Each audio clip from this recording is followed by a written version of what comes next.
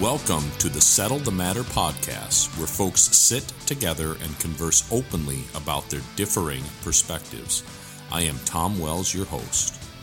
Grab your beverage of choice and let's settle the matter.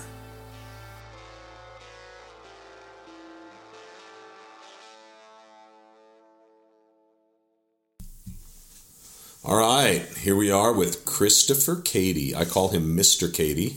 We are currently in Brighton, Michigan, and we're going to have a conversation today. And before we get going, I want to kind of just hear a little bit from Chris about who he is, a little bit about our history together. So my first question is going to be a real simple one, Chris, is can you give me 3 or 4 or one provocative thing about yourself, like something interesting that people might want to hear? It doesn't have to be controversial. I would argue no. I don't think I'm a very interesting person.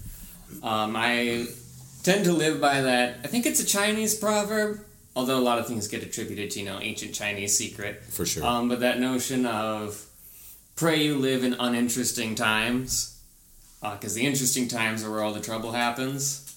But if I had to list something, I'm a tea fanatic of some sorts. I'm very particular, and I pride myself on trying a wide diversity of things, and, well, we could perhaps do at least half a podcast on just that topic of the different teas I've tried and my various criticisms.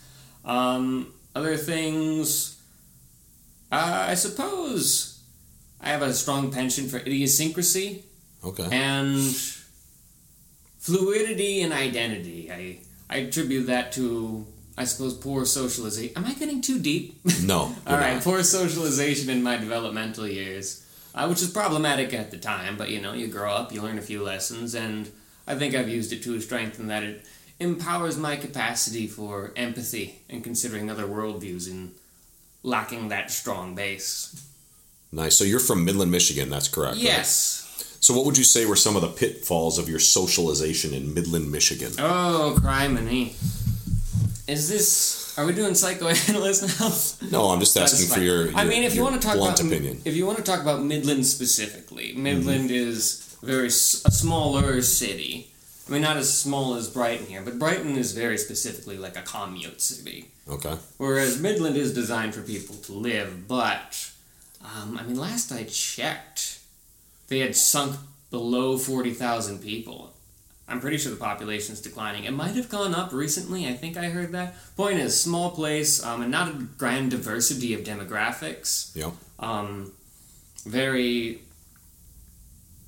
monographic, I guess is the word if I'm talking about demographics, and not a good employment base either. Not a diversity of opportunities. So in terms of just meeting a wide variety of people and finding a demographic, a community, a group, a clique that you can fit in with and sort of call your own social home.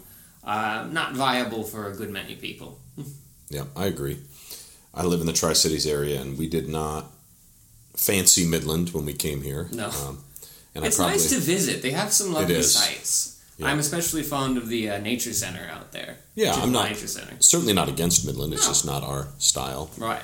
I remember when I first met Chris, he was in a very, very fast-paced math class at Delta College with me. I believe you're in my pre-calc class, right? No, it was college algebra. College algebra, okay. Which was... Yeah, that was ancient times. I know. May have been 10 years ago. It was 2015. Oh, it was 2015. It was my second semester at college when I started 2014 because, this might be a provocative thing. I enlisted in the Navy fresh out of high school, but they kicked me out. That's moderately provocative. You have to give the basic reason now. You have to give the basic reason. The mystery is what makes it provocative. Okay. We'll just leave it a mystery. It was a health issue. Yeah. They do like 2 health examinations before, but like a week in to boot camp, or I forget the term they have for it with the Navy, but there's like a full day medical examination where you're in and out of tests and rooms and buildings. Yeah. And stuff came up that day, and then they put me into separations from there. Like a sheep led to slaughter. Kind of, a little bit. Yeah. I mean, that's part of the whole point of that first week, especially the first day. The first day especially, because they keep you awake for, I want to say, like 40 hours. Yep. And you have to go at least half as long without eating, because they're just trying to wear you down so that if you're that kind of person who will snap, you do so sooner rather than later.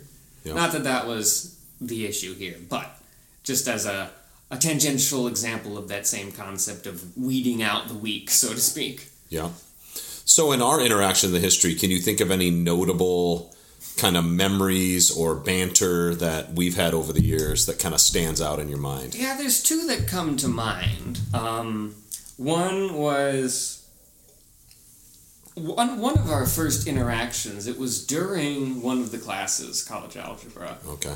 I don't remember if it was before class or like in the middle of class, but I was reading from a book. I didn't read the whole book. It's a gargantuan book, but it's a year 2000 publication called The Oxford History of Islam. Yes. And you had asked me what class I was reading that for, and I said, it's not for a class, just reading it. And my impression, at least looking back, was that was sort of the moment where you realized I might be an interesting person worth talking to, worth bringing to argument club. Yeah. And then another one, on the note of disagreements, I understand this is part of the podcast here, yes. Bringing disagreements to the table. There was one time where we were discussing evolution. Yes. And I was adamant that microevolution necessitated macroevolution. And for whatever reason, you could not get on board with that. Like for me, and it remains as clear as day to me that that's a natural conclusion. Sure. I don't know if you've reflected on that any further since then, but I have, and I think that would be another podcast topic. That's a very good segue to a second podcast. All right, well, so that would be a great argument. Flip this audio for that one and put it in the intro. There you go. So we're going to get right into it today. I want to have a discussion about a lot of my discussions with Chris over the years have been about a lot of different topics. I mean, too many. We've probably discussed topics till 2 a.m. With another friend of ours named Landon, or later. You're right. It has been that late before. Yeah, and I love those discussions. I mean, we get into it sometimes. We do have some agreements. We have a lot of agreements, actually, on how we approach ideas and logic. If I can add on that real quick, I think a lot of the agreement is on, well, as you said, the logic.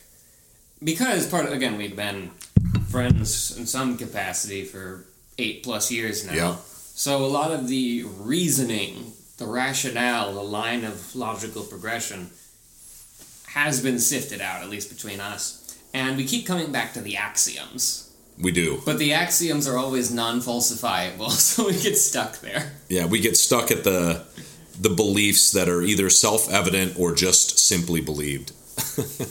And that's the difficulty with logic, is if you have faulty axioms, you can end up with David Koresh and still use good logic at times. Mm-hmm.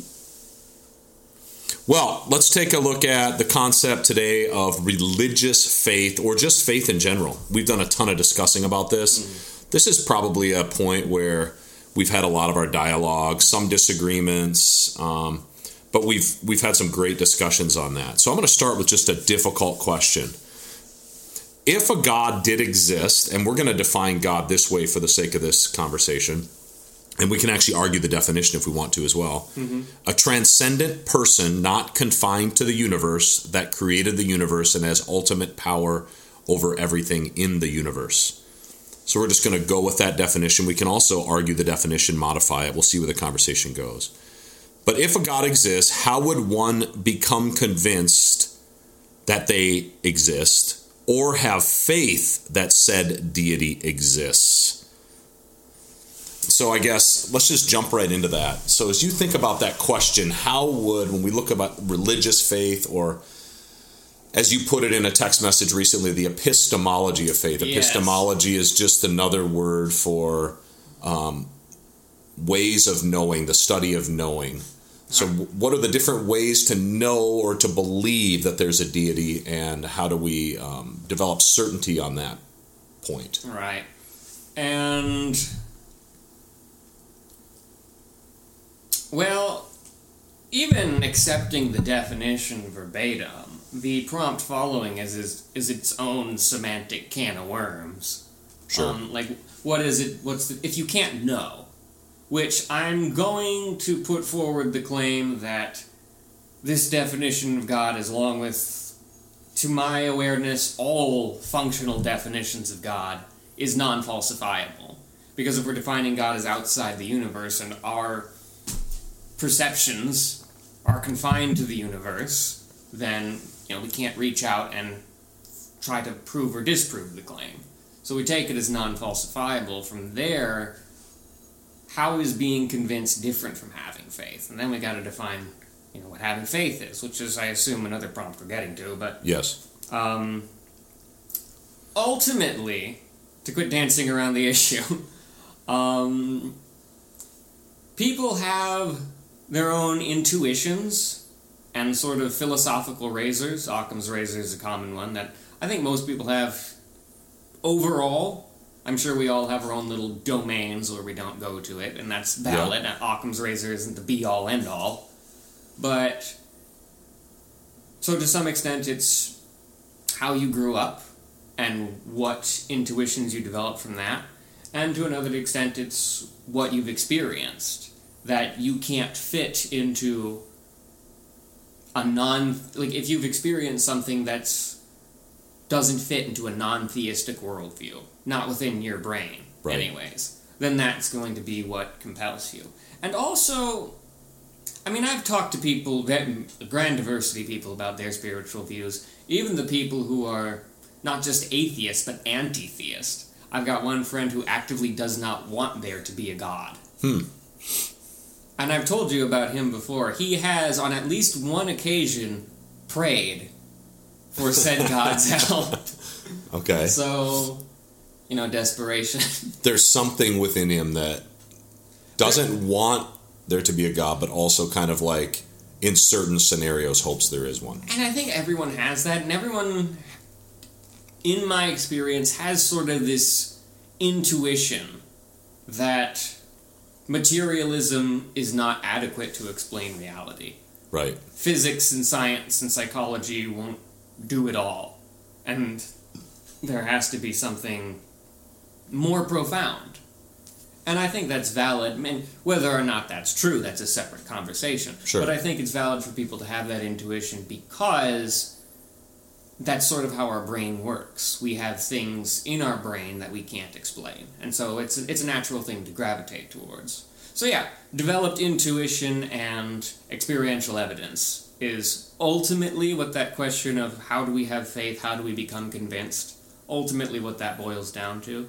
I'll argue that in some cases there can also be sort of a Pavlovian reward system, insofar as religion provides community and a social group that is a support network, and that can be a strong foundation for people not to abandon their faith, particularly religious faith.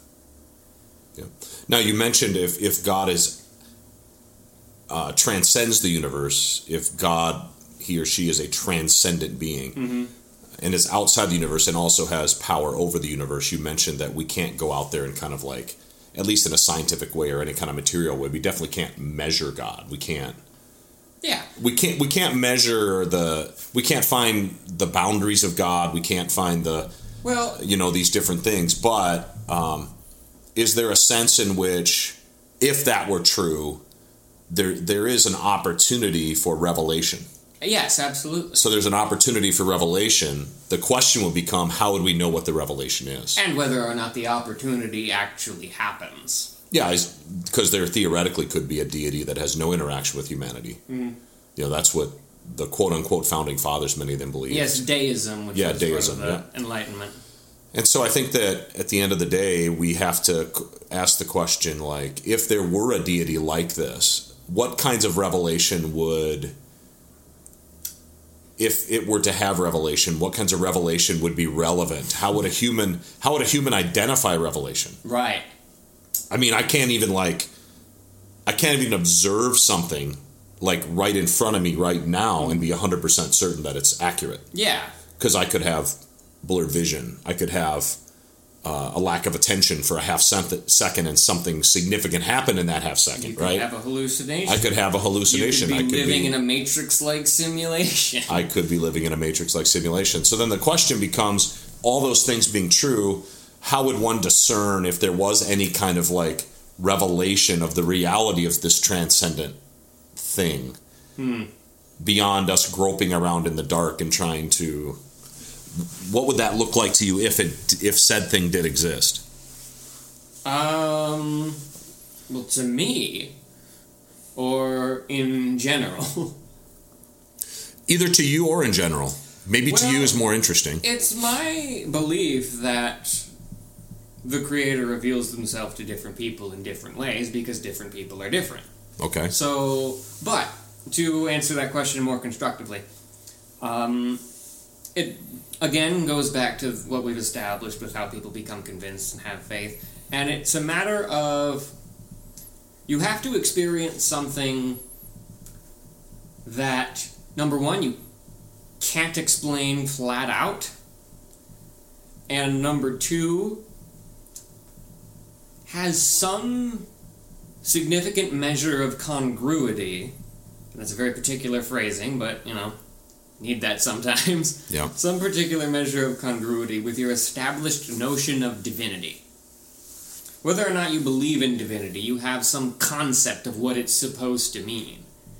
And so there's got to be some parallel between the experienced and the learned in order for your brain to make that connection. So you almost have to have a preconceived notion of what that deity is, in a way. Now, whatever revelation you might occur can equally challenge that preconception. There doesn't have to be one-to-one, but you've got to have like a tangent point, some point where what you're experiencing and what you can understand interact.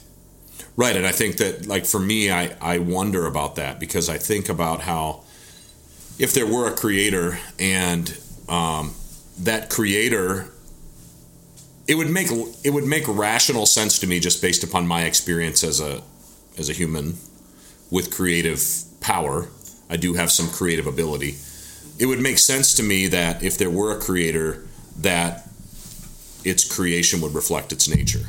That would make sense.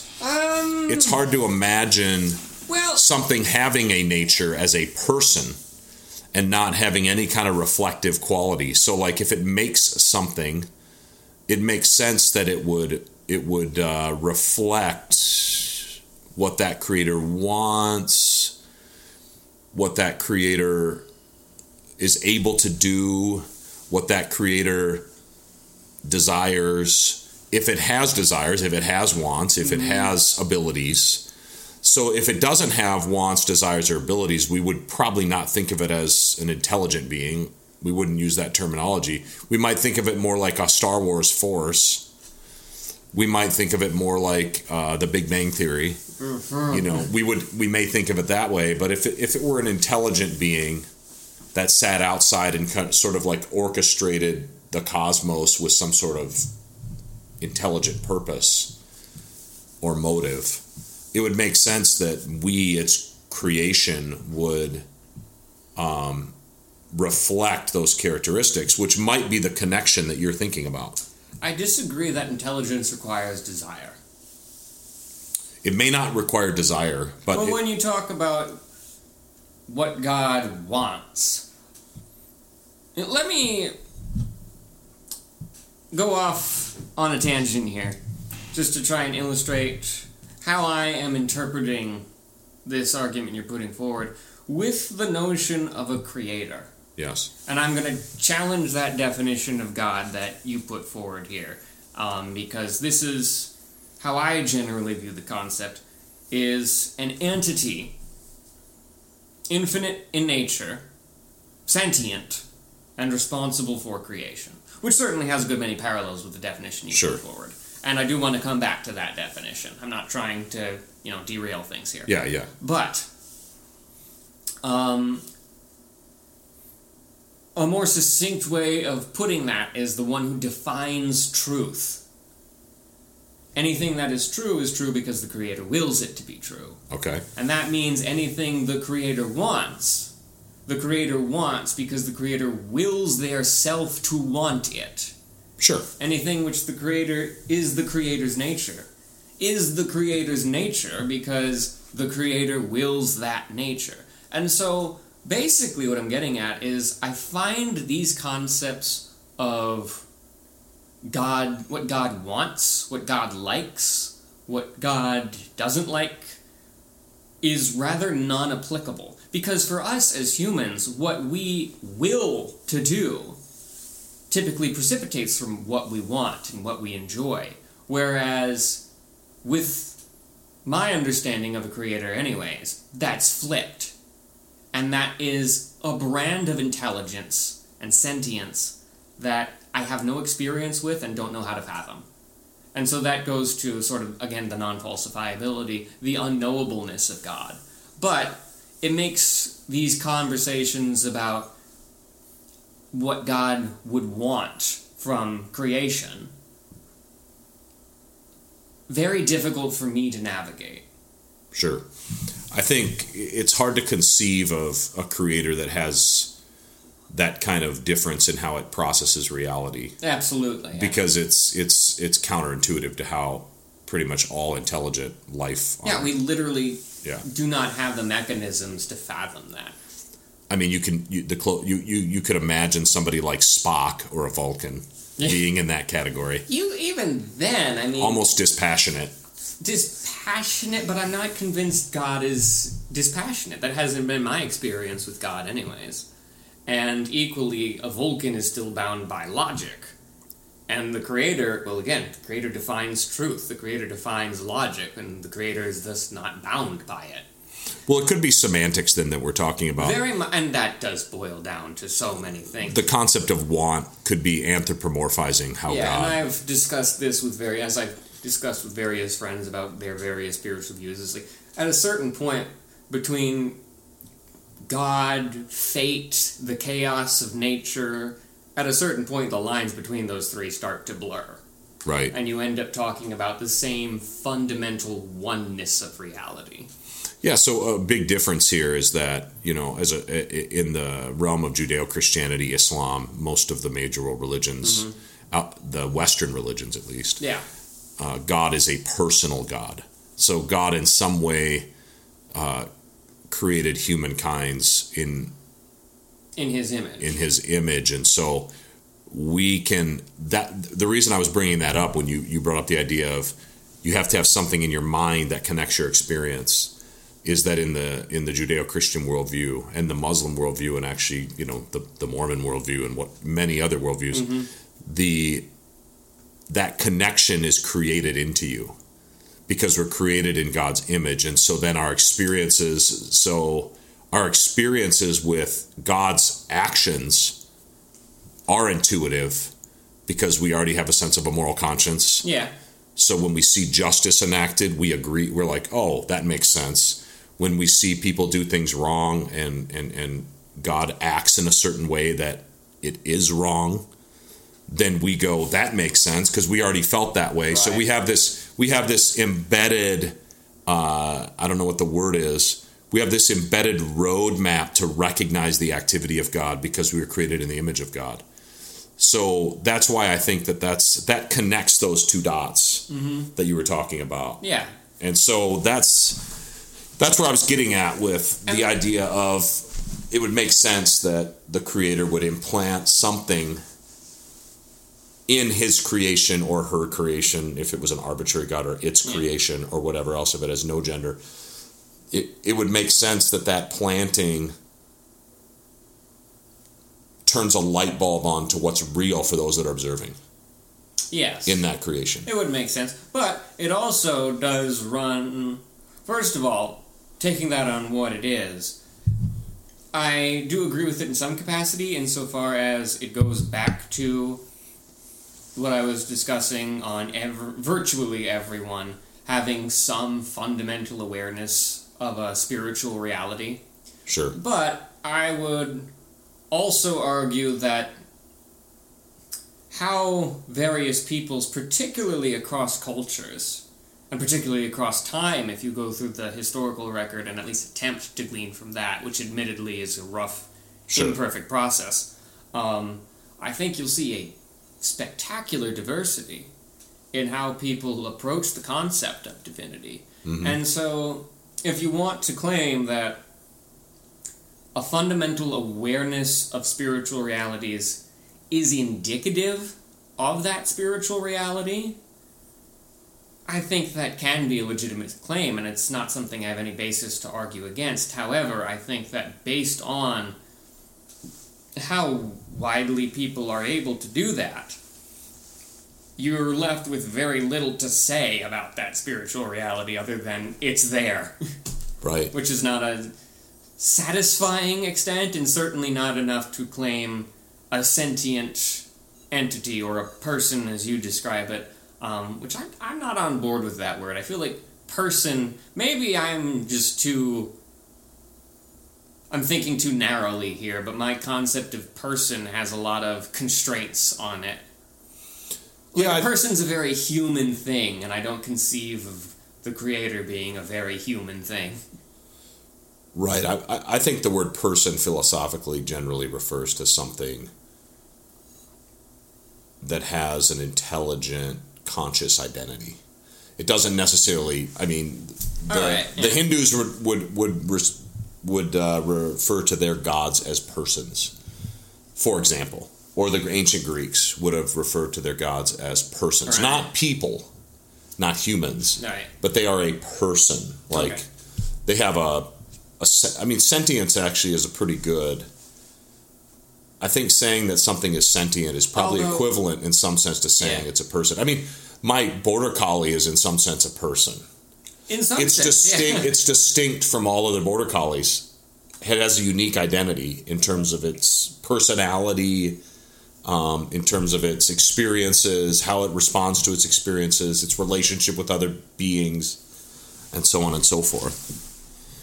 So yeah, I think that's going on to another one. Give me some examples of types or definitions of faith that you don't find compelling. And this could be within the realm of religious faith. This could be, we've talked a lot in our conversations about how science in a lot of ways implores some suspect types of faith or belief or measurements of reality.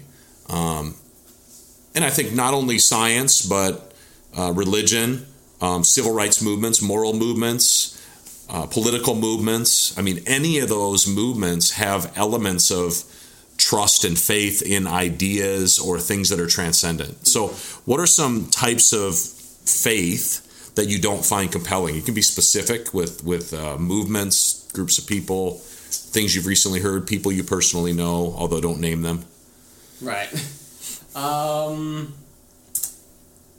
The one that most immediately comes to mind, and this is a religious faith, or at least I witnessed it through a religious context.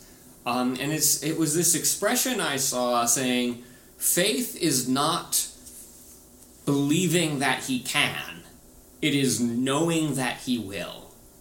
And that agitated me deeply, because that was like the antithesis of how I experience faith. And I don't think it's faith, I think it's self-righteousness, cocksurety. What's the expression here? Sure. Overconfidence. Yeah. Could be overconfidence, depending upon the meaning of those words. Yeah, I mean, the notion that you know what God is gonna do. You know what God wants. And that's your faith. That's not faith. That's an abject lack of humility. Because we've just spoken on the unknowability of God. So for you to come in and say, I've decided this. Another expression I've heard is, God is on my side. Again, that's backwards.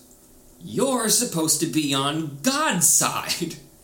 And the difference between those two is who owns the side.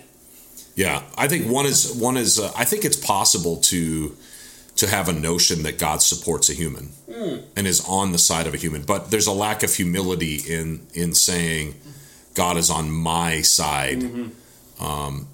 I mean, And- in the New Testament, Paul says, if God be for us, who could be against us? And I think the meaning of that's very different than what you're saying. Yeah. As an example from the Christian faith, it's a different meaning. But I think that you see a lion's share of people, especially in the United States, in the political movements going on right now, who believe that God is on the side of their particular political party, political candidate. And so I think you do hear a lot of, in my mind, that would be using the name of the Lord in vain. Yes, I agree. That would be the definition of that terminology. I think it goes to a lack of humility, as I stated.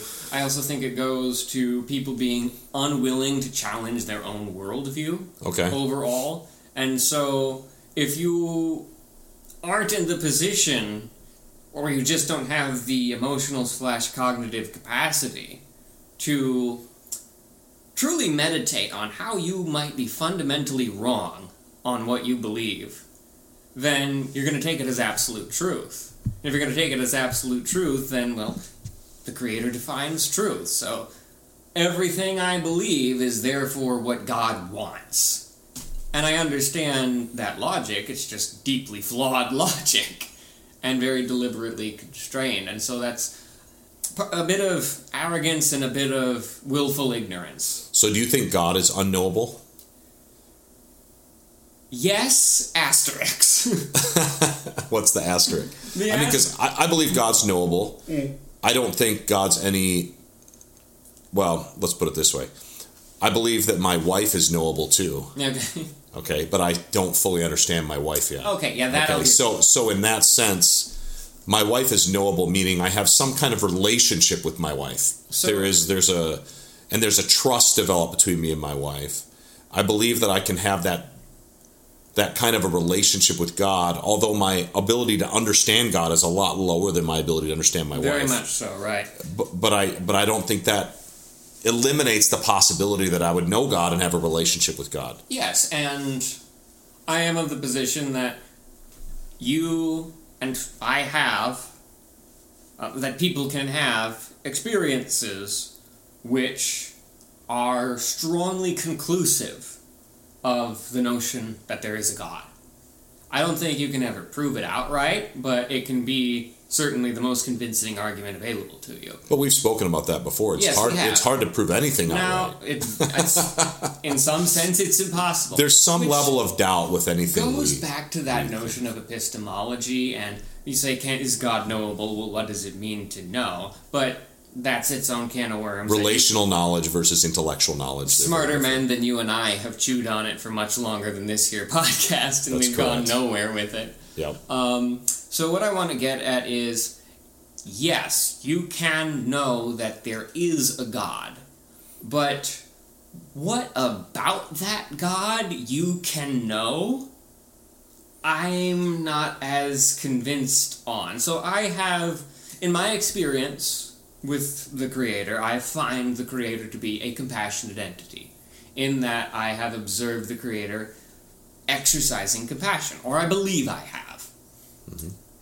Now, whether that means that the Creator is compassionate, or that means my fundamental understanding of compassion is flawed, I don't know compassion when I see it, not in the divine sense anyway, or that means that the Creator's supposed acts of compassion are a ruse meant to lull me into a false sense of security for some retribution later on, or some combination of all those things, or some other interpretations that I have yet to conceive and may never conceive. So, when you get to that, I find myself in the position that God is knowable, but nothing about God is knowable, which is an uncomfortable position, because if nothing about God is knowable, then how do you know God at all? What are you actually knowing? Exactly. Is the question. You're knowing a fantasy. Maybe. In some sense you have to. Because again, the true God is unknowable. So if you're going to be in a position where you believe God, then you have to construe some image of what that God is. Because otherwise you just can't, and that's true with everything. That's not just true with God. If you're going to navigate the politics of your civilization, If you're going to navigate your industry, your trade, and specialization, you have to have a conception of what that is, so you have a roadmap to move along. And this goes back to my problem with that self-confident brand of what is called faith, is that the fact that we need that image, that assumption, in order to navigate our belief in God, when we can equally be confident that that assumption is flawed, makes us incumbent with the responsibility to challenge that assumption. And I place phenomenal spiritual importance on the act of doubting, of questioning things, and investigating, because it's the humble thing to do when you're in a position where you've, for whatever reason, believe in the Creator, whether that's just what you grew up with or whether you've had some profound experience that moved you to it. The fact that so much about the Creator, and arguably everything about the Creator, is unknowable, puts you in a position to say, okay, if I want a relationship with this Creator, and if I want to improve my understanding of the Creator, then I have to start picking apart what I have, because I know it's flawed. Well, now this is where we kind of get into some more disagreement, which I think will be good for us to hash this out, is that I think that in my worldview, there is a sense in which if I were to imagine a creator, in my definition of creator, or even your definition of creator, would it be irrelevant on which? Any being that is responsible for the creation of the universe is beyond my comprehension in many ways. However, if there was going to be a relationship between a being that powerful, that quote-unquote massive, that quote-unquote large, even though it may not be material or flesh and blood, of course, I feel like that relationship would have to be driven by the more powerful being. And here's what I mean by that. Like, if I take like a minuscule being that exists on Earth, like an ant, the ant is not able to very easily initiate a relationship with me. It's just like, if I have no interest in that ant, then that ant is dead, that ant is ignored, that ant is exterminated. So if there's a deity that is of this nature, it makes sense he'd have to initiate that relationship with measly, tiny little ants on this one particular planet. So let me finish on. Like, I think one of the big questions then would become, if that's the case, I think that it's possible that God is knowable beyond what you're saying. Because if it were on my end to initiate that and understand and search out and kind of figure out who this deity is by using all these clues about looking at the cosmos over thousands and thousands of years of human history and the advance of telescopes and so on and so forth, and then trying to understand the moral laws around me and try to discern what this deity wants me to do, if anything, or trying to discern what's my meaning and purpose in life.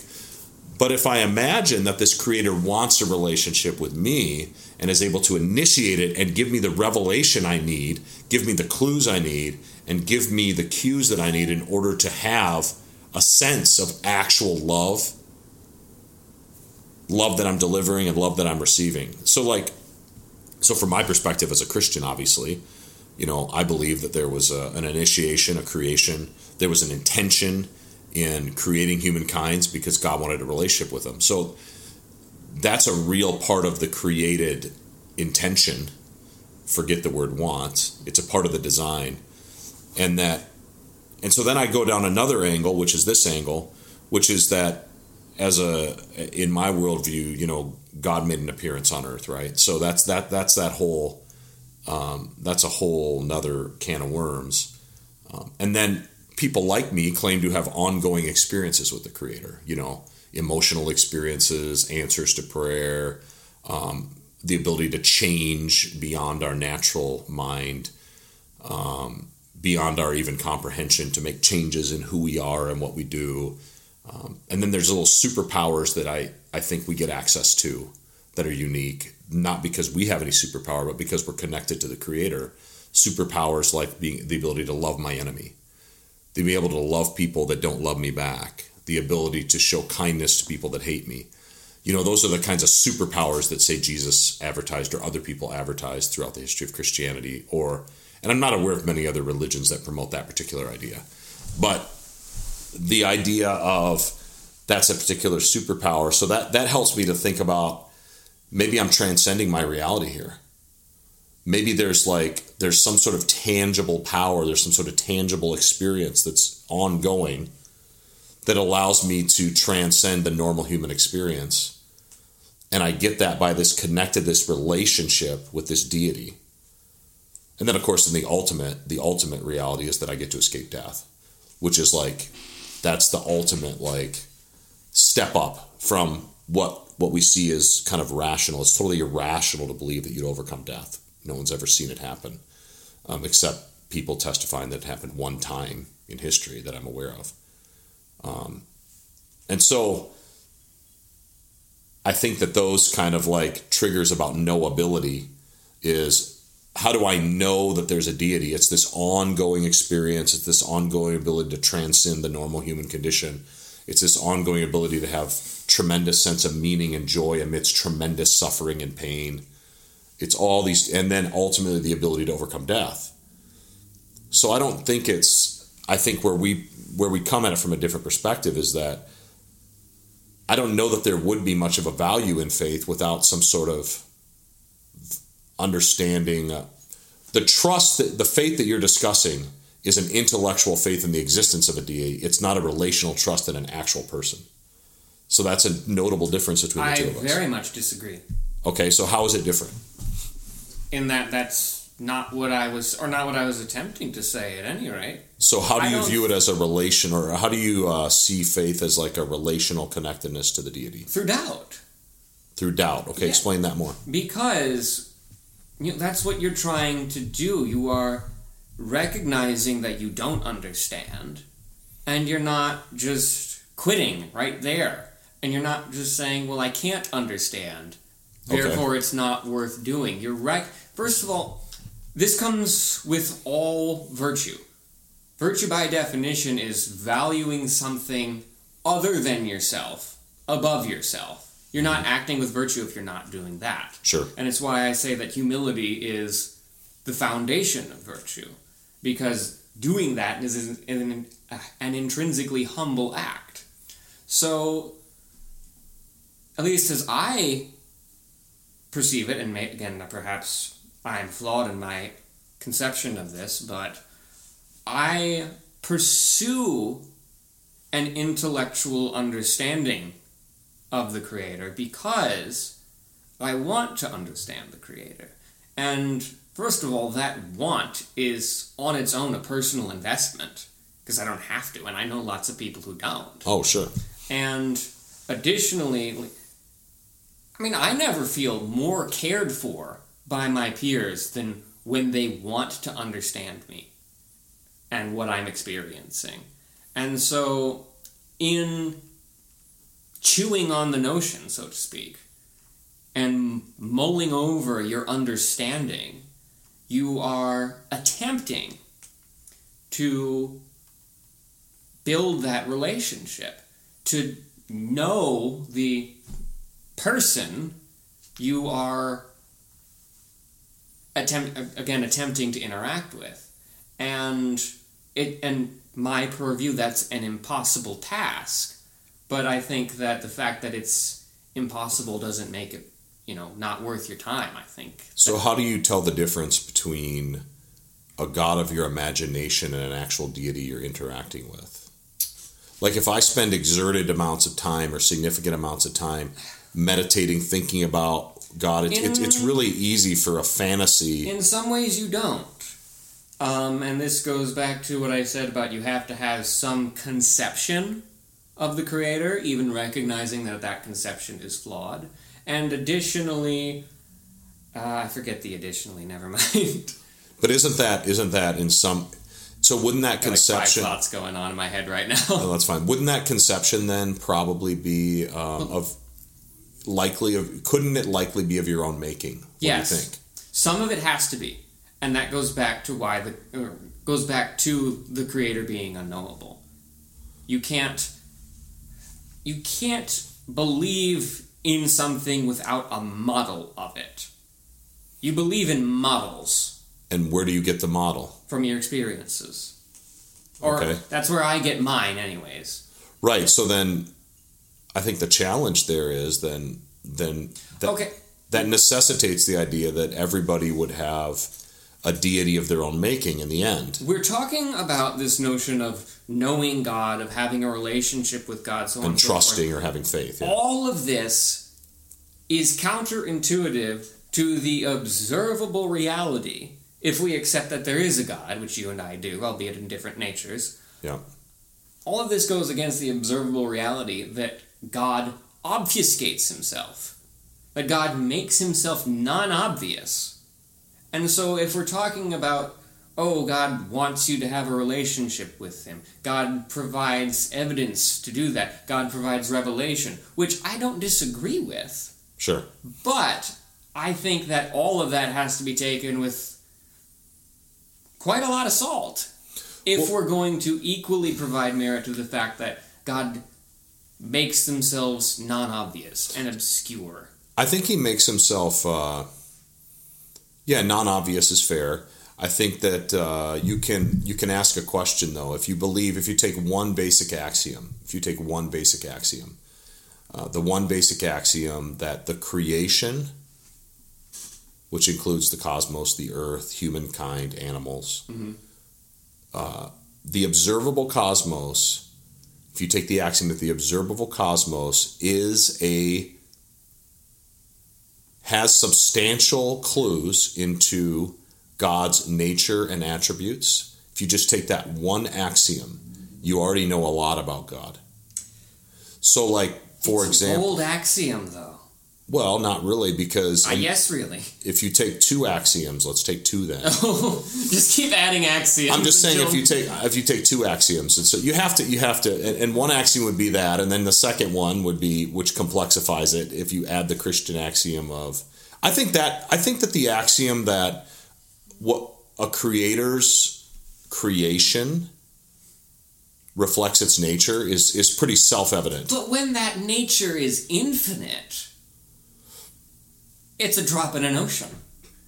It might be a drop in the ocean, but it at least gives enough of what it at least displays what that creator wants its creation to see of what it is. I take that position and return it to my position of the creator reveals themselves to different people in different ways. When you say that the God is infinite, the creator is infinite, do you mean infinite in space, infinite in qualities, infinite in... Can a creator have only one quality and have it in infinite measure? Potentially. So I'm more referring to lack of quantifiability. Transcends quantifiability. What's quantifiability mean? Confined... Space and time? Space and time is quantifiable in that we can measure it. Okay, we can number it. We can perform calculations with it. Can an infinite being, in the sense of time, space, so on and so forth, have a finite amount of qualities? I mean, in theory... We know from mathematics, yes. In theory, they can, yeah. I don't... You're going somewhere with this. Take me there. Well, no, I'm just saying that... I'm saying that when you say infinite, that's a vague term, because it is a vague term, yeah. The term infinite doesn't... Well, it's because there's so much I don't know. Yeah, the catch-all phrase, God's infinite so we can't know him, implies that he doesn't have knowable traits. Again, I have to assume that in the model of my brain because I can't know it outright. Right, but I think that assuming that God doesn't have knowable traits is not... I mean... They're not logically... One doesn't logically follow from the other. I suppose I'm not saying that God doesn't have knowable traits. I'm saying that your knowledge of those traits cannot be beyond a doubt. And you have an obligation to conduct doubt. Oh, certainly. But therefore, I mean, it's functionally unknowable. It's effectively unknowable. Maybe you do know it, but the fact that you're left in this position where know it or not know it, you have to treat it as if you don't know it. And, I mean, for all intents and purposes, you don't know it. Right, and that's why, Jordan Peterson talks about the logos a lot, which is the ancient Greek concept of the merging of the doctrine of the forms in the real world. I mean, that's what it is. But it's the idea of the perfect form land and the earth, and the logos is the unity between. We've had arguments about language and the significance of language. We always will, and everyone will. But because language is a model, it's not the real thing. It's not the real thing. It's one of the best tangible examples of that. Yeah, and tangible being the operative word there. Yeah, so I think one of the things I was getting at is that if you take that axiom, you start to go, all right, well, are there things that I can reliable? And then you take the second axiom, which is there's been a corruption. So when we look at the nature of the creation, we're looking at it through like a clouded lens. But one thing that, for example, I can look clearly at the idea that murder seems wrong, but I can also look clearly at the idea that people still murder. Yeah. So there is injustice in the world, but there is still a concept of justice, that there's a locus of agreement on that in all worldviews, almost all worldviews, except for extremely deviant. And so I look at that and I go, why can't I see that that's reflective of a deity? And then I can look at specific things like love. We talked about all these metaphysical principles. Kindness. You mentioned compassion, right? Mm-hmm. So I can look at these things that move us, that seem real, that seem consistent with our experience. They seem to be kind of insurmountable. Like I can't not have them, in a sense, right? I can't even not have them. So let me pose this to you then. If we're taking this notion of, well, our experiences with creation, and perhaps with the Creator in, I'm not going to say direct, but more direct aspect through revelation, is indicative of the nature of the Creator, such that we are empowered to know aspects of the Creator. Let's take that. What then do we infer about the Creator from that observable reality that the Creator obfuscates themselves? Well, one example would be that there are certain things that if we do them, there will be a negative consequence for them in this life, at least that. So if I look at it and go, I think I can make a solid case that if I murder multiple people, then it's very likely that I myself will be murdered. I increase my probability of being murdered. You are increasing the net amount of murder in the world. Not just that, but even there's very few places I can go in the world and freely murder and not eventually be murdered by a person or a government. Mm-hmm. Right? Yeah. And so there's sort of a natural consequence. All religions understand the idea of a natural consequence to certain behaviors. If I lie all the time, then I will not be trusted and I will not have friends. There's like these natural kind of like consequences for certain behaviors that seem to be implicit. They're almost on the level of, we talked about in a text recently, they're almost on the level of gravity. They seem to be laws that though they can't be measured the way gravity's measured with mathematical formulas, but they can be measured qualitatively. So what would you say God's obfuscation says about God? In the context of what I'm observing? Yeah. I would say that God has... Perhaps a better way is the lack of obviousness. Like, why wouldn't God make himself obvious? What does that say about the Creator? I think it says that God wants Well, I could make a guess. There's 1,000 different answers, right? Make a guess for me. I would make a guess that perhaps God is looking for authentic love from his creation. Okay, and so he's looking for his creation to seek him. And what needs to happen for that guess to become knowledge? From which guess? From that guess you just gave me. So what would make it for me, Tom Wells, for that to move from... a guess to knowledge, because that's what we're talking about. What makes aspects of God knowable? Well, I think what would make the aspects of God knowable is always going to be within the context of me as a creation, meaning I'm not going to be able to sit up as a co-God and observe God as another God. Which would be nice if you could. Right. Or a higher God to observe God as a lower God. Oh, that's always, too much for me. I don't trust myself enough to take that position. I'm always going to be viewing God within the spectator box. I'm always going to be viewing any kind of deity within the context of being created by it. Mm-hmm. It's kind of like asking the question, how can my 6-month-old observe me when they're 6 and I'm a grown man? I mean, that's an interesting question, but I think what I'm getting at is that when it moves, I can observe. If I take that axiom, I can observe certain qualities of God. God.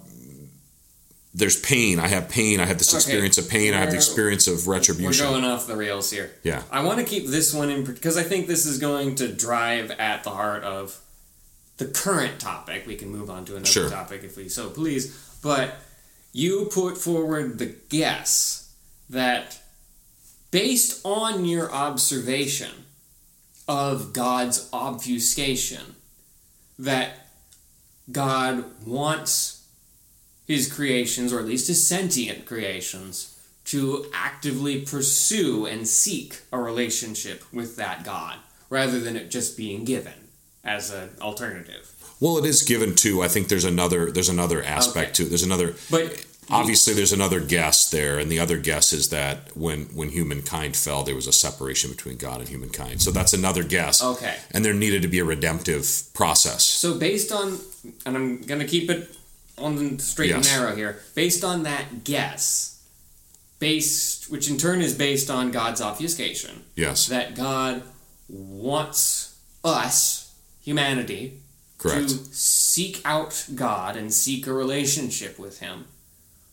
What further observation would be hypothetically required to elevate that guess to a point of knowledge? Well, probably the best answer to that in the Christian worldview and my worldview would be, which is, I'm calling it a guess, even though I'm convinced of it, but a guess philosophically, right? Mm-hmm. Is that what's one of the first things that happened after the fall of humanity when God and man and woman had an unhindered relationship in the Christian narrative, for example. He created them. He did not create them. He was not in obfuscation when he created them. Okay. There was no division. Right. He was obvious to them at that point. When the fall happened, he gave humankind a choice, right? Yes. Okay, so what's the first thing that occurs now that there is a division between God and man because of this act that was created against God? There's now a division. There's a lack of reconciliation is the term that would be used, right? Mm-hmm. And there's a need for redemption. Well, the first thing that occurs is Cain and Abel are bringing offerings right away. I mean, Cain is grabbing some grain and bringing it to God and trying to bring an offering. Abel is killing an animal to try to bring an offering. And so there's a sense immediately that there needs to be some kind of retribution and reconciliation for what's been done. Did God make any indication that he wanted Cain and Abel to do that? He did. Okay. He did. Well, so the first thing that happens if you look at the story, okay, whether you believe it's a myth or not, is Adam and Eve, when they fell, they hid from God. It says they hid in the garden, and if you remember, they covered themselves with fig leaves. I don't remember. I haven't read much of Scripture. So anyway, he covered, as soon as they fell and decided to do this thing they weren't supposed to do, they hid and covered up. God went looking for them in the garden. He went seeking them. And when he found them, he took off their fig leaves and he covered them with an animal skin, which to our knowledge is the first death of an animal. Which all throughout now the narrative of the Judeo-Christian tradition, there's a concept of without the shedding of blood, there's no forgiveness of sins. So God began with redemption right away. And so I think that they may have understood an animal needs to be killed for my shame to be covered. That was the first sign of there needs to be a sacrifice. Something has to take the punishment because of my nature. And so that's the whole narrative of Christ, right? That's the whole narrative of the Old Testament sacrificial system. It's the whole narrative of Jesus is that exact narrative. So who needs to take the punishment for your nature? Nobody can take the punishment for my nature other than Jesus. So what's the point of killing the animal? Well, the animal is only a type of what's to come. Okay. It's a foreshadowing. I mean, Foreshadowing. And that's how it's described in the Old and New Testament, Literary for example. devices. It's a foreshadowing of the need for the only blemishless sacrifice is God Himself. So I think that's the narrative of the guess you're talking But about. now, where does that need come from? Where does what need? The need for blood. The nature of God. Okay. There's not a culture in history, if you even look at it, you can observe it. There's not a culture in history that hasn't engaged there's almost not a culture in history that has engaged in some form of animal sacrifice to appease deities. There's not a culture in history that hasn't killed animals for sustenance. I agree with that, but there's often a religious connotation to it because I think people recognize and have a concept of guilt. Okay, well, where this has taken us is to Scripture as an axiom for faith. Well, no, not necessarily. I mean, your answer to what would elevate the guess to a point of knowledge. And the answer to that Scripture. is, well, no, because there's two types of revelation. There's general revelation, which is just me observing my surroundings. I don't know that I can jump from the guess to a more specific understanding of God without some kind of specific revelation, which could be God speaking audibly to me, which could be a prophet speaking audibly to me, which could be a display of wonder that reveals something to me. It also could be a codified written document. It also could be a number of other things. You can hear a prophet and say, this guy's crazy. You can. You can experience a divine vision and say, I must be hallucinating. But if I hear a prophet that accurately predicts the future for 6 straight years, I'm more likely to believe something he says later. Fair enough. Right? So, in that case, what legitimizes Scripture in your worldview? I don't think that I could ever prove that Scripture is true. And I mean, that's again, not... we've established that proving is a moot concept. Yeah. So what legitimizes Scripture in my view? I think that in all of my musings, like you had talked about, we're coming full circle to your original statement here. You had talked about how there needs to be, in order to recognize any kind of movement of a deity or understand reality in the context of a deity, there has to be a preconceived understanding of who that deity is, so you can recognize what you're seeing, right? Is what you're asserting. I think that that's implanted. It's rational for me to believe that the Creator has implanted that in the creation because the Creator made the creation. And I think I have a rational mind given by my Creator, so I'm able to observe certain aspects of the Creator. So then what I seek out is a meta-narrative, like a story that best describes what I naturally see. And to me, the Judeo-Christian story is the meta-narrative. And the reason why I think it's the meta-narrative is because I think it best describes what humanity has already observed. Okay.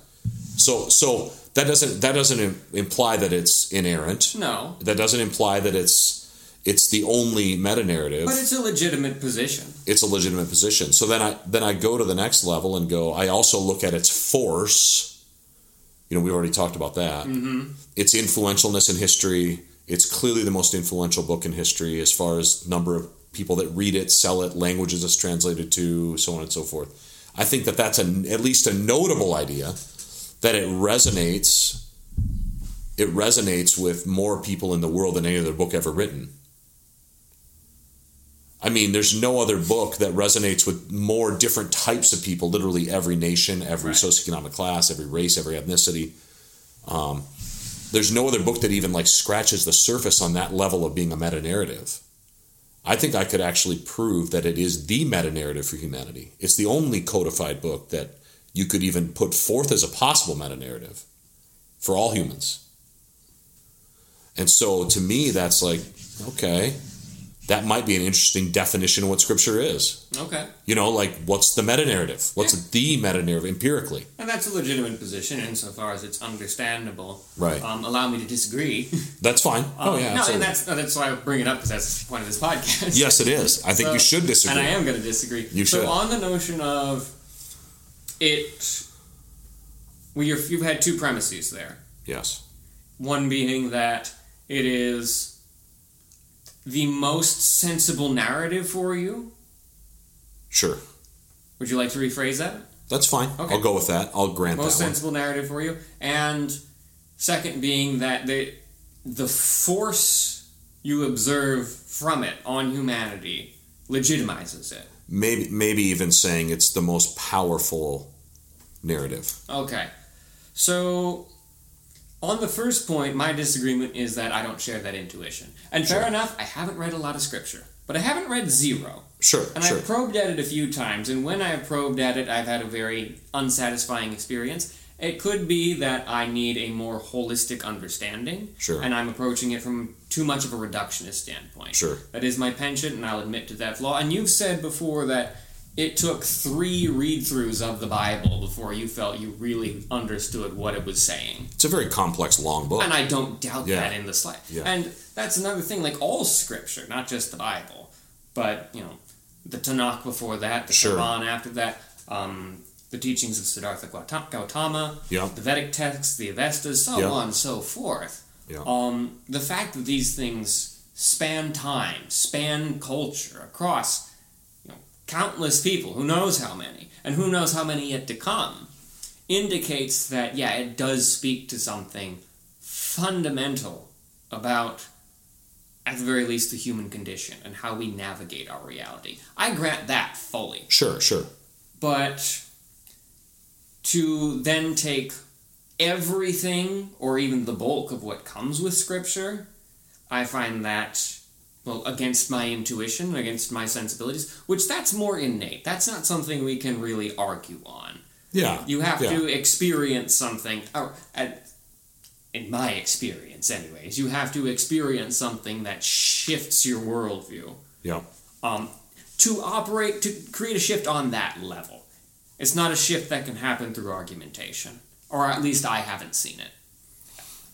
Yeah, Paul says that, probably from the Christian worldview, probably the hinging event, if you want to look at codified scripture as an argument, the codified Bible in particular, as an argument of whether or not that should be something that's trusted, should be viewed as transcendent, that's a big discussion, but probably the bigger question that probably nails down what the crux of the Christian worldview is about is the person of Jesus, is way more relevant to the discussion, because the codification of the New Testament and the Old Testament really ultimately comes from Jesus.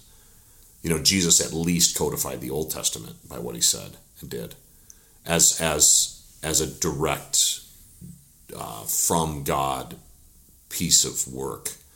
And then he ordained the people that wrote the New Testament were people that he set up to spread the particular message he wanted to be codified. So the life of, even if you reject the scripture, Christianity hinges a lot more on, in particular, the life of Jesus and the death and resurrection of Jesus. Yeah, very much so.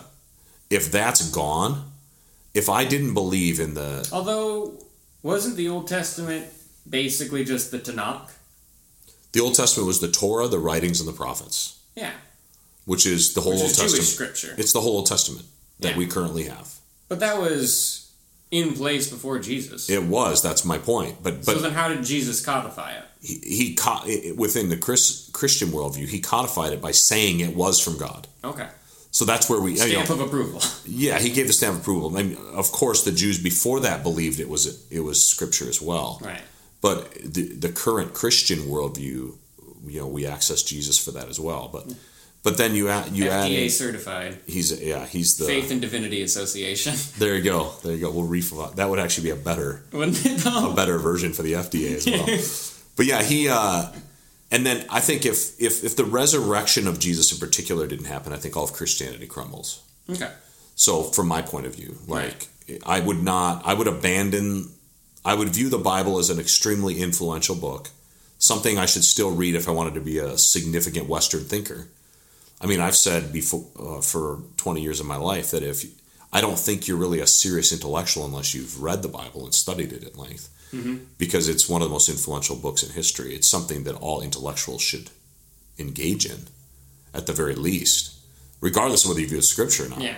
It's a formidable, and it's not a book. People call it a book. It's a set of books. It's a set of books from multiple or thousands of years Yeah. of oral tradition and written tradition. But if the resurrection disappeared, I would view it as Plato on steroids. You know what I mean? That's what I view it as for the Western world. Right.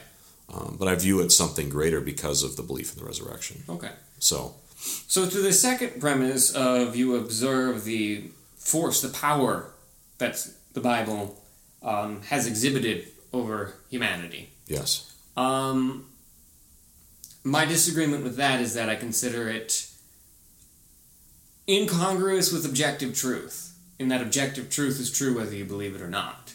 So no one has to believe anything about God in order for God to be real. And it follows that realities about God hold that same immutability, so to speak. So, in my purview, the beliefs of Christianity about God are as legitimate as anyone else's.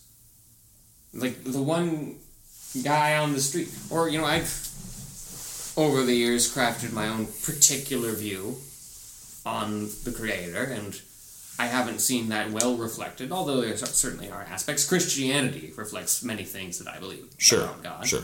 But if you're put into that position of, well, any view can be legitimate, to then be in a position of taking on a particular view, taking on a particular scripture, a codified, code, a particular code of faith, of belief, that just doesn't fit well.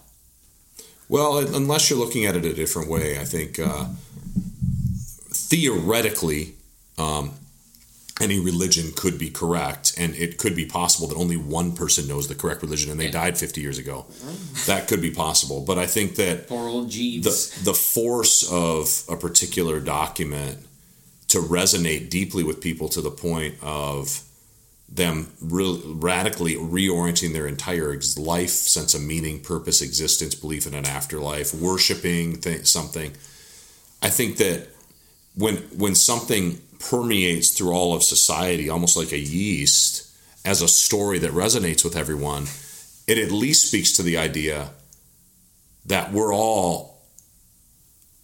that what it's saying is real. A lot of people believe by their experiences is real. Mm-hmm. So the closest we're ever going to get to knowing what's real is our observational powers, correct? By necessity. Yeah, I mean, we don't have no other way to define what's real other than what we observe. I think the fact that the scripture has become a bit of a meta-narrative in many ways of all codified stories means that at least it resonates with what a large diversity of human beings is experiencing and seeing. Yes, I agree with that. Now, let me articulate my interpretation on that phenomenon. In that, from my understandings of various scriptures, which are admittedly ephemeral, I sort of hop between and more look at academic interpretations rather than reading it directly and making my own interpretation, which is something I should work on, honestly. Yeah. I do have a Bible here, and I've made a point to get around to reading it, but I've been bad about it, along with a few other things that I should be getting around to, but I digress. Anyway, so it's my understanding that every scripture has an audience. Sure. And for the most part, in most scriptures, that audience is an ethnic audience. Sure. I find that the Tanakh, the Torah in the Old Testament, speaks to the Hebrew people. Mm-hmm. The Quran largely speaks to the Arab people. The Vedic text speaks to the Vedic Aryans. About the only one that doesn't, to my understanding, is, and I don't know if there's a single term, a single name for the corpus of this text, is the teachings of Siddhartha Gautama, which, as many people point out, Buddhism is about the least religion-esque of a religion that can. Some people don't classify it as a religion. Sure. And I've said it even varies by sect. Some really are just an outlook on life or philosophy, whereas some do take a much more spiritual, mystical, and deifying approach to the Buddhic text. Sure. There are sects that see the Buddha as the deity, and rejoining, Brahman? Yeah. As the fundamental oneness. One of them is the fundamental oneness, and also the name of the creator god in Hinduism, which is a separate entity, but also part of it. And then the other is a name of the priests in Hinduism. I forget which one is which. Anyways, going off there. So yeah, there's a fundamental audience in all of those, and I think part of what makes Christianity so pervasive across culture and so popular is that the audience is, more than any else, the poor, who are, by economic necessity, the largest demographic in all cultures. And then the second thing that makes Christianity successful across cultures is evangelism. And this is not my own... that previous argument was largely my own speculation and interpretation. Sure. Although I'll argue it's well-founded. This one is in the historical record, because we've had missions go to the New World and go to East Asia. For a time, Christianity was immensely popular in Japan and Korea, and we've seen it have great success in the New World, the Americas, and more recently in Africa as mission, it was in what was it? When was that phase where there was everyone was taking a mission trip to Africa? Yeah, I don't know. My uncle did it some time ago. Went to Zimbabwe, brought back a really good beer. Anyways, but what happens is these cultures are in some either violent or oppressive system, and that's the way of things. That's the lifestyle. There's no alternative for you. But then Christianity comes in and says, "Hey, I got an alternative. You don't like your Lord and Master? I got a better Lord and Master.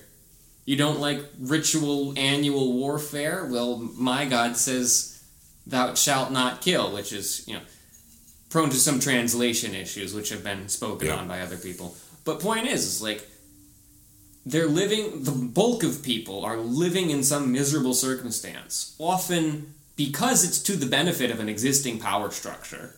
An unjust power structure. An unjust power structure often. Yeah. And gives them a way out. Well, it doesn't, though. That's what's interesting, is that I think that what you're saying actually probably speaks to the meta-narrative aspect more. Because here's why. Because there's three components of what you just said. Is one, the fact that people leave their homeland to go to a more oppressed place, and not to conquest, but to... That's a bold take. Well, it's not always true. No. Yeah, it's not always true. And I would say probably the majority of the missionary movements in history, despite people's popular notion of the Native American oppression with the Puritans and some of these other examples, or the Spanish Inquisition or other things, the majority of the missions that exist in the world today and in history have been people going into remote areas and sharing the message of Jesus, but also doing a lot of benevolent acts. And I think it speaks to the movement, because I think the idea that God seeks out creation is a part of what's attractive to people that are in oppression. And two, the fact that that they find comfort in Christ over the long term, even when the oppression continues, means that there's something more to it than the temporary thrill of, I was introduced to this new imaginary character that is going to, even though the oppression is going to continue for another 100 years, I now have a sense of meaning and purpose and an ultimate redemption to a resurrection from the dead to eternal life. The fantasy's attractive, I agree, but it's still hard to sell someone on a fantasy that you don't, in some sense, feel is real. No, you do feel it's real. Yeah, you do feel it's real. That's certainly a motivation for why people went on those missions. There were other motivations throughout history, and Oh, there were imperialistic movements that used Christianity as their. I'm definitely not gonna downplay that that's a reality in the colonization of America and in many other places. But the fact that people felt it was real and believed it was real and believed they were doing genuine good. Yeah, I will agree that speaks to a spiritual reality. But I won't agree that the fact that it speaks to a spiritual reality does not mean that spiritual reality is one that is well articulated by Scripture. Do you mean that it isn't articulated by Scripture, or that it is that spiritual reality is very well articulated in Scripture, or are you saying that it's not necessarily to be trusted? I'm saying it's not necessarily to be trusted. Yeah, certainly, yeah, because we're arguing the veracity of the Scripture then. Yeah. Is the Scripture true or not true? If you're going to use Scripture as a foundation of faith, arguing the veracity of Scripture is, in my purview, a legitimate thing to do. It is. If God actually wrote the Scripture directly and just delivered it through an angel to all of us. As is argued in Islam. It's argued in Islam and in Joseph Smith's mythology. Yes.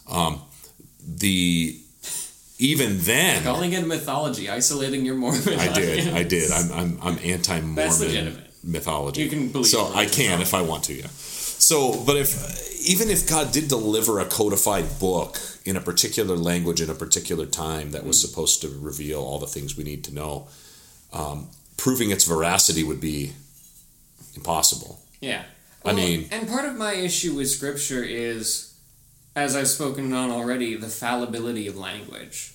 That Scripture is necessarily language, and language is necessarily flawed. Means that Scripture is necessarily flawed. Yeah, but perhaps the reading of Scripture is only really...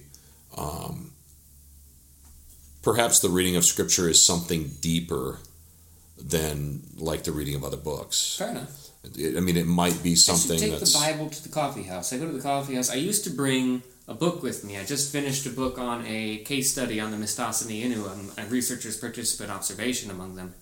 And, I finished that book. I don't have another book, but I got a Bible right there. I should bring the Bible and start reading the Bible on my weekends. Yeah, I don't see any hesitation to... what I want? I want... Because the last time I tried to read the Bible, I really felt like I needed a red pen to start making annotations of where I saw cultural parallels and overlaps between things I learned in history. You should. Yeah, I would be intrigued to hear what Some people say that's heresy. Writing in your Bible? Writing in your Bible that something is not divine revelation. Well, you can think something's divine or not divine. That's up to you. I don't call it heresy. The thought that it's not divine revelation might be as much heresy as writing it. Oh, no. If it were wrong to not go. If you call heresy not thinking divine revelation is divine. Well, then doesn't that make, if we take that as truth, doesn't that make my notion that doubt is a spiritual endeavor and a spiritual obligation, isn't that a heretical position to take? No, I think that, because you're talking about intellectual humility, I think you're using the word doubt. I'm not sure I would use the word doubt for what you're describing. I experience it as doubt. Yeah. Do you think there's a difference between doubt and skepticism? Yes, in that a skeptic is very often confident in their doubt. And isn't that what you're exercising? Okay, I'll argue doubt... no. Okay. I'm having confidence in the legitimacy of the act of doubt, not in any instance of doubt. And the motivation for your doubt is humility. Yes. And you're specifically doubting that what you conceive of to be true might be wrong. I think a skeptic is one who takes empiricism and Occam's razor to the extreme. That is their scripture. I see what you're saying. And...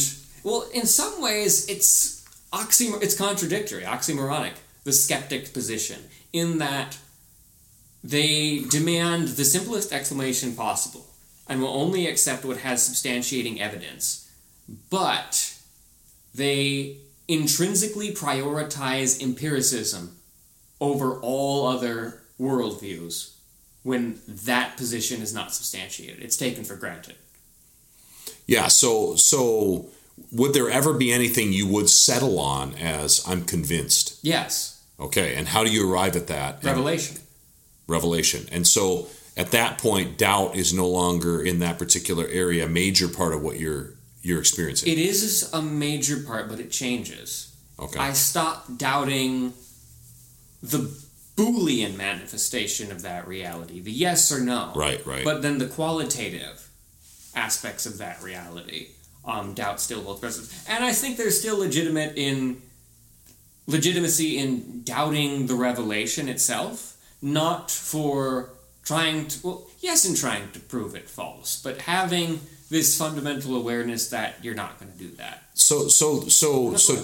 Let me finish. Yeah. I understand it sounded like I was finished. I did come to sort of a conclusion there, but one thing I want to add on is that it comes back to humility, and doubting the revelation is not so much in the pursuit of trying to conspire against my own belief in God, but trying to conspire against my belief in myself.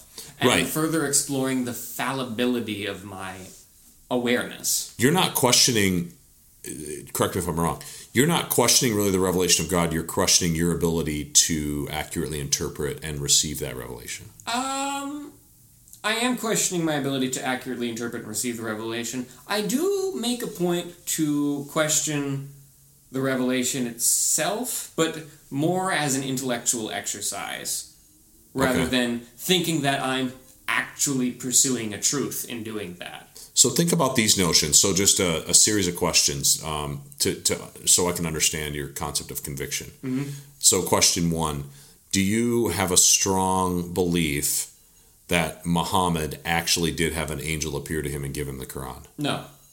So on a scale from 1 to 10, how much do you believe that? 10 being I fully believe that. I'll give it a generous 2. Okay. On a scale from 1 to 10, how do you feel about Joseph Smith and the Book of Mormon? I'll give that a generous 1. Okay. I'm avoiding 0 on principle here. I understand that. I gave you 1 to 10. I gave you 1 to 10. I'll give you 0 to 10 because you seem to be fixated on 0. This is entirely on my existing premise that God reveals himself to different people in different ways. Right. I will invite the possibility that God revealed himself to the Prophet Muhammad and to Joseph Smith in that way. On the notion of if those scriptures in any capacity present themselves as the be-all, end-all, and the absolute truth, I put that as a 0. Okay, so now go to the Bible as a book, mm-hmm. on a scale from 1 to 10 of that being from God. Where would you put yourself on a scale from 1 to 10 there? For the Bible, I don't think I can, because it presents itself, again, not as a single book. It presents itself as a series. Revelation in Scripture comes through prophets. Okay. And I'd have to put it on the evaluation of each and every prophet. Okay. With regards to, say, Jesus, just I think we can agree is the main figure of the Bible overall. Sure. I'd again put it like a 2. I do agree that the conviction of overcoming death is perhaps the most critical part of, well, at least the New Testament. Sure. I'm not convinced it happened, and if someone could convince me of that, or if I do start to read the Bible here and I become convinced of that, it would probably be enough to make me a Christian and observe Scripture religiously. Sure. But I still would not take it as the absolute truth for all of reality. Sure. I would take it as a truth that I am meant to experience. Okay. Well, obviously there's realities outside the human experience anyway. Very much so. I don't know that I'll ever know God's reality. No, and you can't. And from his perspective, that's something so to speak. I spoke to in saying that even though it's impossible, it's still worth trying, because it's an expression of your desire to understand and to have that relationship, is to pursue those things that you know you can't have and aren't even trying to have. Right. You're just you're pursuing for the journey for the sake of the journey. The journey is the destination. It's not about where you're getting to, because you know you're not going to get there. You're walking to walk. You're walking for the exercise. Sure. Cool. Well, we hit a lot of different topics. We did stick, at least in the manner of a sine curve. Yeah. Somewhere around the idea of belief and faith or knowledge and conviction. We did hit a lot of different topics.